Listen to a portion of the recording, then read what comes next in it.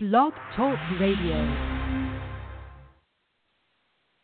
Hello, Giants fans. Welcome to Week 6 of the Giants Beat Podcast. I am David Bloodstein. I am joined by Alex Wilson, who is currently looking for batteries as he begins this podcast, which is, of course, fine because we can cover for him. So, just like covering for our co-host, we can talk about covering the New York Giants as they won their first game of the 2017 NFL season in Denver, the Mile High Miracle, as I'm going to call it, a 23-10 victory away against the Denver Broncos. We're going to be covering that. We're going to be talking about the offensive line and how they play. We're going to be talking about the running game, the revamped wide receiver core, and the defense, who definitely showed up, as well as looking forward to Week 7 and beyond as we talk about possibly the future of the New York Giants. Alex, are you ready to take it away? You want to talk about the offensive line first? That seems to be your kind of forte. I do. So I want to jump right into saying how well the offensive line played, and especially Justin Pugh at right tackle. He stood up Von Miller, and it was actually insane how well he performed against Miller. The NFL's best edge rusher had zeros. David, you there? Yeah, Alex, can you hear me? You all right? Okay. Yeah, I just put new batteries in. Sorry. All right, we're good. All right, you're good. So, it's all right. The NFL's best edge rusher had zeros across the board. Pugh went up against him 10 times and didn't allow a single pressure. So I think that's pretty telling of how well the offensive line performed, especially Justin Pugh. I honestly think he's going to get that big contract he's been looking for, and he knows what he's worth at this point. The fact he can move from left guard to right tackle is pretty insane, and considering how different the technique is at both positions, that he can fill in for Bobby Hart, who is healthy and just got benched because of how bad he performed last week against the Chargers. So Pugh showing up big time was huge. I also thought right guard DJ Fluker had an amazing game, despite the fact that he hasn't really been the guy that the Giants thought he would be. He was brought in to be the, prove it deal kind of player to see if his first round quality could live up to fruition. So I thought that was really big on his part, that he could give Darkwa some space. And I mean, the guy is a massive human. He flattened a 250-pound man on the Broncos defensive line. He's 6'5", 345 pounds. He's basically the real life Hulk. So I think that, he is the guy that they should be starting at right guard from now on. Darkwa saw really a lot of success. He was barely even touched before he got past the line. So it was a really good move for him. I think John Jarry is going to be on the bench, keeping it nice and warm for the starters when the cold weather rolls around. But do you think Jerry even sees the field again at this point? I think Fluker kind of cemented his position there. I think Fluker is going to kind of, going off the theme, I think this was kind of a fluke performance. But then again, when you're so big as Fluker is, 6'5", 345, even if you have an average game, you're just so much bigger than any other, defensive lineman, defensive tackle, even a linebacker. You're so much bigger. You just have to physically. Alex, are you there? You're cutting in and out a lot. Yeah, I'm here. Difficulties, folks. Okay, you're here? Good. Just want to make sure. Anyway, so Fluker is such a big, massive man that even if he has off performances, just based on his physical, attributes alone, he should be cemented in as the guard. I would like to see this as the start of something big for him, but you never know. I mean, this could be a week thing. This could be a 2-week thing. It could be a month thing. But I just feel like at some point he's going to regress. But I hope not. I hope the pessimist in me is not coming out there. But I was very excited to see how well he performed. You have it completely right. Yeah, I mean, the man, especially how big he is, at 345 pounds, he should be able to move mountains. I mean, people shouldn't be able to get by him that easily. So I could definitely see him, staying on the line for the foreseeable future, at least until he starts to struggle a little bit, which, I mean, knowing him in his past, he has been inconsistent. So it's possible he could come right back next week against Seattle and have a terrible game. But who knows? I mean, the fact of the matter is that Eli Manning only had 19 pass attempts. So it's kind of telling of what the game plan is going to be like going forward. A lot of runs. Darkwa had 21 carries, and Gallman had 9. So they're going to be kind of utilizing that hot hand approach, seeing which running back has the better hand going into the matchup. I think against Seattle, it'll be Darkwa again. He's more of a physical runner, and they're going to be utilizing the bigger offensive lineman, which is what they did this time with Fluker. It's interesting to see because they are using a lot of their effort and putting a lot of effort into the run game instead of the pass game. In past games, we've seen Eli throwing upwards of 30 times. So they've had to really use a lot of their energy in pass protection, which obviously they're not very good at because Eli has one of the fastest release times in the game right now. But in the run game, it's definitely impressive and nice to see that they have had some success. So we can expect to see a lot more runs in Week 7 at MetLife against Seattle. They have another really good defensive line, so it's going to be a tough one. But if they can shut down Von Miller and the Broncos defensive line, I think that Seattle's definitely doable. They're going to need a lot more from Evan Ingram again. He's going to be the number one receiver, even though he's a tight end, but he's going to have to play that Gronkowski, Jimmy Graham type of role. Now, he's also going to have to learn how to block a little bit better. I know that Rhett Ellison is in there, but I don't really think that he is the best option. I wish that Evan Ingram could have came into the NFL already with great blocking skills so that Ellison wouldn't have had to be signed. I mean, personally, I think it was kind of a waste of money. But do you think that he was also kind of a waste? I mean, I know they have a 2-year option on him, and they're only guaranteed for him $8.5 million. So it's not too bad, but $4.75 million for a tight end that sees the field only on 35% of offensive snaps is a little bit much for my liking. But what do you think about that?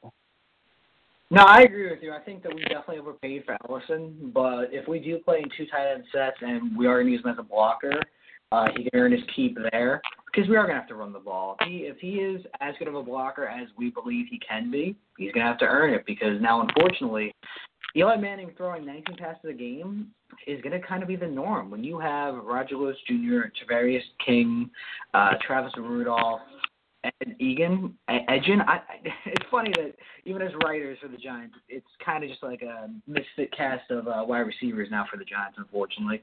But they're going to be throwing the ball a lot less. Evan Ingram is going to be that Jimmy Graham type tight end where he's probably going to have close to 80, 90 catches this year as a rookie, just out of necessity. And he's going to have great numbers, but it's going to be more, based on the skill. He has, all the God-given talent in the world, but it's going to be more just out of, like, a desire and a need to get him the ball that he's going to put up those numbers, which is incredible if you think about it. But this team is going to have to be relying on the ground.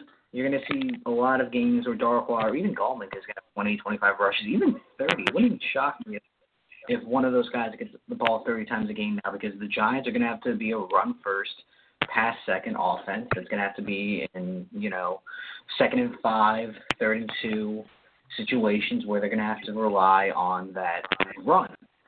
The defense is going to have to step up. This is going to be a low-scoring it's going to be a low-scoring team offensively because there's just no one left on that receiving core. And you have to understand that, too, which is obviously rough. You're not going to see those dynamic plays from Odell Beckham Jr. where he can come in, have 5 catches, score 2 long touchdowns, and the Giants all of a sudden put up 28 points, 35 points because the offense ran through Odell. It's not going to happen anymore. So this is going to be a smash-mouth, run-dominant Giants team. This is going to be nothing we've ever seen before out of Eli Manning and the rest of the team. So it's going to be very interesting to see moving forward against Seattle and then coming off the bye against the 49ers and the type of offense that Sullivan runs. If he's going to stick with this run game and Gallman, or Darkwa, or what's going to happen. So we'll see. Yeah, I completely agree with you. Darkwa had a great game, 117 yards on 21 carries against the NFL's number 1 ranked run defense. So the game plan going into it was, for Mike Sullivan at least, smash it down their throats. Just tire out their defensive line until they could break out some big runs. They had the 47-yard run. So that was the game plan. I liked that game plan because Ben McAdoo he's a pass-first offensive coordinator. His play calling is always going to be around Eli Manning throwing the ball and not running the ball. He likes to have balance, but in this situation, this circumstance, it was all about just the run game. Just opening up those holes and utilizing your big offensive linemen to open those holes. And like you said before, we have Roger Lewis Jr., Tavares King out there, a bunch of misfit toys. We don't really know back from them. We know what we get out of Roger Lewis, and it's pretty much average, nothing over the top. Tavares King was cut. I mean, they brought him back, so you know what you're getting there as well. Eli looked good purely based on his decision-making and his audibles at the line of scrimmage. I mean, he made that great audible right before that big 47-yard run by Darkwa. And the thing is, he's not Tom Brady. He's not going to make Tavares King look like Randy Moss. You know what I mean? So yeah, of course. It's tough. It's tough to determine what you do from here because eventually defensive coordinators are going to figure out, all they can do is run the ball and tire out our defensive line and just hold on to the ball as long as possible. The defense won that game for them. I mean, the score is telling. I mean, the Broncos put up 10 points. One of the Giants' touchdowns came off of a pick six. They had 3 turnovers in the game. This was a defensive game. As much as we want to praise Mike Sullivan, it was the defense's win. They came to play and they picked it up when DRC was out. The offense needed help. I do give credit to Sullivan for the first drive of the game, 69 yards, 13 plays. They put points on the board for the first time this season on the first drive. They went into halftime with a lead. The key word here is balance. We saw the defense and offense play well. Obviously, the defense was a little bit better, but we needed some sort of cohesiveness as a team. We needed a balance, even though we were without a ton of starters. The young guys stepped up. We saw Dante Dion have a few nice plays, and Janoris Jenkins played amazing, despite the fact that DRC was out. But do you think that the offense can maintain this success or like minimal success at best? Because eventually people are going to figure out, like, okay, if we just shut down the run game, they have no receivers, No, this is going to sound so pessimistic, but I think that this is the perspective of a realistic Giants fan. This was the apex of our season. It truly was. With our backs against the wall, looking at 0-6, the Giants came to play. And then they played very well. They did. They got this win. This was great. But this is going to be the high point of the season. Darkwa and Gallman, we don't know if they can carry an offense the way a David Johnson, a Le'Veon Bell, and Ezekiel Elliott can. And I don't think the Giants fan really expects that. And when you have what essentially amounts to 4th and 5th string wide receivers on a healthy NFL roster as your 1, 2, and 3, you're not gonna have sustained success. It's just not gonna happen. Do I think they can have games or plays where they look like dominant wide receivers? Yeah, of course. Eli Manning is still a very good quarterback at the NFL level, but at the same time, it's not realistic to ask them to come in and be Odell Beckham Jr., Brandon Marshall, even Sterling Shepard. It's not fair to ask them of that. I think they can have plays, but it's not going to be sustained success. And once defenses and defense coordinators do key on the fact that they are running the ball, they're going to have to run it probably 60-40, maybe even 70-30. I think the last opportunity that Eli has to throw the ball in longer situations, the better. You're going to have to run the ball now 30, 35 times a game, even 40. The game plan is going to have to be run the ball, play action. Run the ball, play action. Short pass, play action, run. It's not going to be deep, throws to Odell Beckham Jr. anymore. It's going to be 5 yards, 4 yards, 2 yards, 5. And that's what the Giants have to be. And that's not a team that can have sustained success. It's going to be very hit or miss. And this was a great win. But Mike Sullivan's going to have he's got to really earn his paycheck next week against Seattle and moving forward, because this is going to be rough. It really is. Oh, yeah. It is. And I think the unit that really needs to step up in against Seattle is the defensive line, because Seattle also has big issues with their offensive line. We're going to need to put Russell Wilson under pressure. We've had a lot of problems with letting quarterbacks out of the pocket and picking up first downs on their legs. It's going to be huge on those third down plays that we need to have someone containing Russell Wilson, or else he's going to beat us with his legs. He's going to run all over us. He's going to Mike Vick us, because that's ultimately what it's going to come down to, is him. He's the catalyst on that team. So the defense needs to step up as a whole, but the defensive line is going to be the main unit that they need to, shut them down. But I really want to dive into 3 players that I thought made the biggest impact in Week 6, and I want to start off with Janoris Jenkins. He really stepped up in the absence of DRC.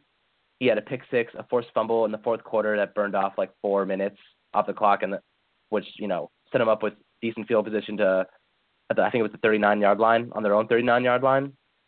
Mm-hmm. So that was huge. I mean, burning 4 minutes off the clock in the fourth quarter, even though it doesn't sound like a lot, they were already down by 2 scores, the Broncos. So they needed every second to climb back, especially against the defense that was playing really well.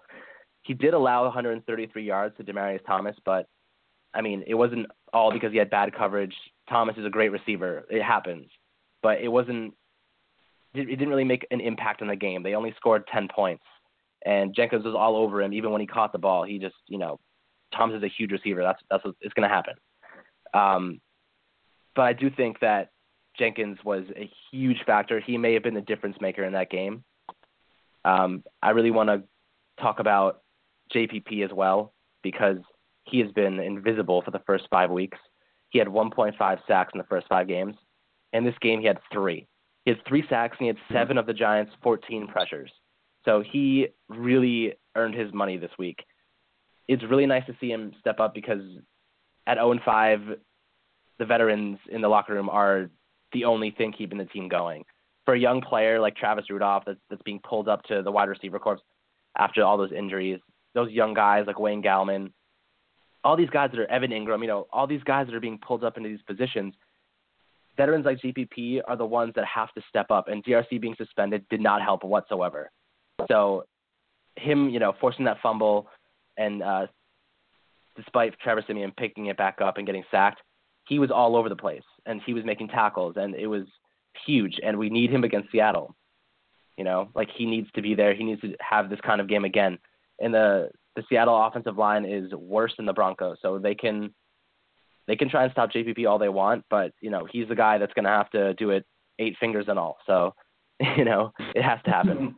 And, I mean, I heard jokes about him saying, he's actually playing like he has 8 fingers now, which makes sense. You can't fault him for that, but he's a monster, and he is being paid to play with 10 fingers. So yesterday he did, or on Sunday he did. But another player that really stepped up and I was really impressed by was Eli Apple. After all the criticism he's had, not turning around to face the ball, he was benched in Week 5. He came back and had the best grade on the entire team per Pro Football Focus. He graded out with an 86.9. He only allowed 38 yards on 10 targets. He made 3 stops in coverage. He was fantastic. I mean, he was arguably second to best behind Jenkins on the defense and JPP. I mean, it was really impressive to see him come back from the adversity of being benched and people talking about him. I mean, his mom probably gave him a talking to. I know how involved she is in his life, but I was almost starting to think that, he might have been another first-round bust from Jerry Reese at this point. I mean, obviously it's only 1 year and 5 games into the season that he was playing kind of poorly, but that's still a lot of time. He should have at least had a few good games, and this was the first game that I was really impressed, and I think it was his best game as a Giant. But is there anyone else you want to add to that list? I think that there's probably a few more players that had really good games, like Justin Pugh, but specifically on the defense, is there anyone else that really stood out to you? I mean, you talked about the defense already, and we already went over Justin Pugh and Evan Ingram, how they really stepped up. I think overall this team, they showed a lot of fight. Especially Janoris Jenkins, they bent, but they did not break. And even with their backs against the wall, they showed a lot of life and a lot of fight, and that's what I want to see. No matter what the record is, I want to see the Giants with a lot of fight in them. They looked just tired the first 5 weeks of the season. They looked weak, they looked defeated, but they showed something that should give any Giants fan and any opponent they face now, Giants fans should have hope, and the opponent should have fear. This team still is a threat to play spoiler the rest of the entire season. You cannot give up on this team. Any given Sunday, a team can win, and we saw that for sure. And that made me very, very proud to be a Giants fan. I was thrilled with this performance all around.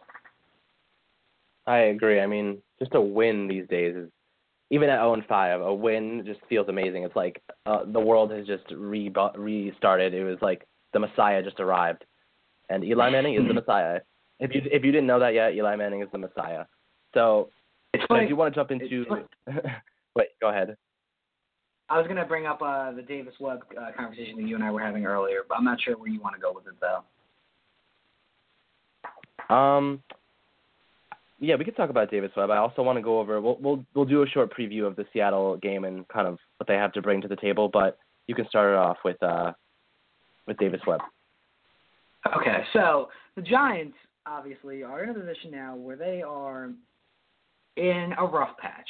1-5 going at Seattle, which is going to be a tough game. No matter what happens, no matter what strengths or weaknesses we currently have for the Giants, Seattle is a tough customer. Let's play devil's advocate. The Giants lose. They go 1-6. The bye week's coming up. Do the Giants consider starting Davis Webb? I've been saying this now for several weeks that I believe Davis Webb starts at least one game this season. And the original thought was that the Giants were going to do well. They were going to sit Eli and see what their rookie had, because Eli Manning being a little bit older, 36, 37, whatever the exact age is, the fact is the Messiah, Eli Manning, cannot play forever. And I want to see the rookie get some action before the rookie season was over to see what we had with him. With the Giants doing poorly and a very possible 1-6 start looming and a bye week coming by with a match against the 49ers, a weaker team and a inferior team, do the Giants start Davis Webb? I believe if they lose, and they lose in a convincing manner, the Giants should bench Eli Manning, not based on performance or skill, but just based on looking towards the future. They should bench him and start Davis Webb. And there's a lot of arguments for or against this, but Alex and I were talking about this, and I still believe that Davis Webb will start at least one game. And I would like to see at least that beginning against the 49ers. So, Alex, what do you think about that? Here's what I think. I do think that Davis Webb should be given an opportunity. I don't think that he should start. If he was going to start, I think that from a pure business standpoint, it would be kind of bad to do it after the bye week if they lose to Seattle. If I was a fan and Davis Webb is going to start, I would only want to go because I want to see how he can perform. But if Davis Webb is going to start, that pretty much guarantees the season's over, and I still don't want to believe that yet, and I'm sure everybody else doesn't want to believe it either because we still have a lot more football to go before the end of the season. So I don't really want to watch meaningless games anymore if that's what's going to come to. But that being said, if the Giants continue to lose, I wouldn't be opposed to seeing Webb in the second half of a game, see how the Giants play in the first half. If it looks like it's going to be a blowout, put in Webb for a drive or two, see if he can do anything. The problem is, how do you beat around the bush from playing Geno Smith? Sometimes Webb isn't even activated. So if he's on the active roster, you might expect to see him play a little bit. But for right now, he's in a reserve role. He's learning. He's playing that Aaron Rodgers to Brett Favre role right now.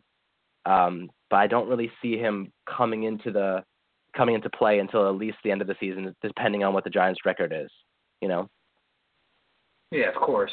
I mean, the components that I look at, and maybe that's like such a crazy thing to say as a Giants fan, is that they should start the rookie. But here's how I look at it. The NFC East is so strong. It might even be the strongest division in football, and that's debatable. You have three young and talented quarterbacks in the NFC East. You have Dak Prescott, Carson Wentz, and Kirk Cousins. Kirk Cousins might leave, go to the 49ers. We're not sure about that, but let's just say he stays there.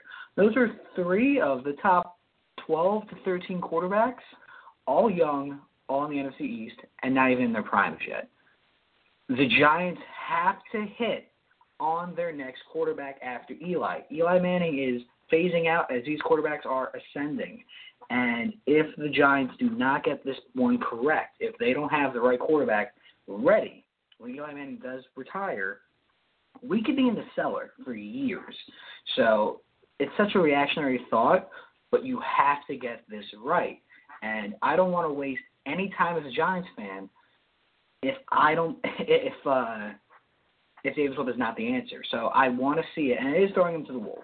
As a rookie with no wide receivers, a tight end that's great, but no real wide receivers, you're throwing him to the wolves. initiation by fire. But you know what? That's what makes football so great, is that you can just see things that you never thought you would on a football field.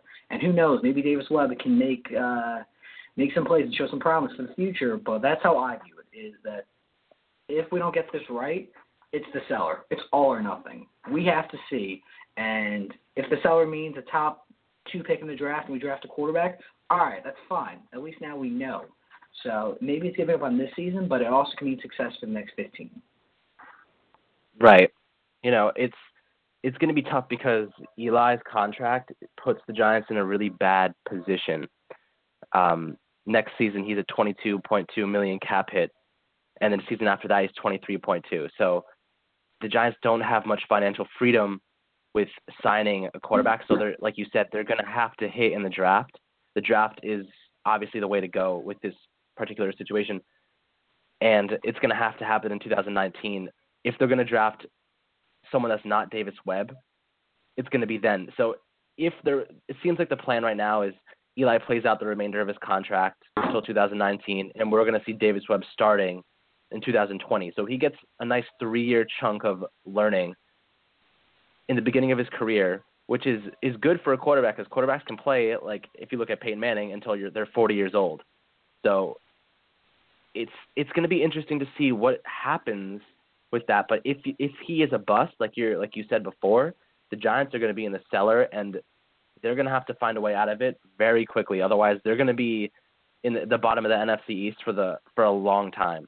So it's either hit or miss at this point, because without a starting quarterback, take a look at the Jets, you're kind of screwed, right? So, you know, it's going to be interesting to see. But do you want to touch on the Seattle game and kind of do a little preview before that and our predictions before we have to say goodbye? I do. Yeah, we have a few more minutes. So, Week 7, the Giants play the Seattle Seahawks, 4:25 at MetLife Stadium. Excuse me. So we have a lot of momentum moving forward after that win against the Broncos. Seattle, I believe they either were on bye or they won. I don't know Seattle's schedule directly in front of them, which is not great, but I'll admit it. So they do have a weak offensive line. We have a strong pass rush. I can either see this game going where Russell Wilson gets sacked 5 times, or Russell Wilson is flush out of the pocket and runs for 100 yards. It's one of those two extremes. And because of that, I actually like our Giants' chances. I think they're going to be able to get a lot of pressure on a patchwork offensive line that Seattle does have, and I see a lot of big plays happening for the Giants. And because of that, I'm going to pick the Giants to win this game 24-14. I'm also going to give the added prediction that we score another defensive touchdown, whether that means an interception, return for a touchdown, or a fumble, return for a touchdown. I'm going to call 24-14 with the added bonus of a defensive touchdown again. All right, solid prediction. I just want to touch on the Seahawks offense for a split second before we have to go. Seattle's scoring in the first 6 games, 17 points, 12 points, 27. Then they had a big one, 46, and then back to 16. So they haven't had much offensive success. Russell Wilson has less yards than Eli Manning somehow. Their running backs are not great, which is telling from the offensive line. Wide receivers aren't great. Odell Beckham Jr. has more yards than Doug Baldwin, and he missed the first game and was injured the next 2, or basically the rest of the season until he was injured for the year. So I think the Giants have a pretty good chance. If they can shut down the offense, they have a pretty good chance, but they need to get the run game going again. If they don't, it's going to be a defensive battle. So, like you said, it's going to come down to which defense can pretty much score the most points. It could come down to that. So I'm going to go with Giants 27, Seattle 17. So they get a decent win again, but it's going to be a close one, I think, in the first half. But then one team is going to have to break away, and I think the Giants are just going to have enough defensive power to get there. All right, there's our predictions. Thank you guys for listening to Giants Beat Podcast. I was David Bloodstein. I was joined by Alex Wilson. Hope you guys have a nice day.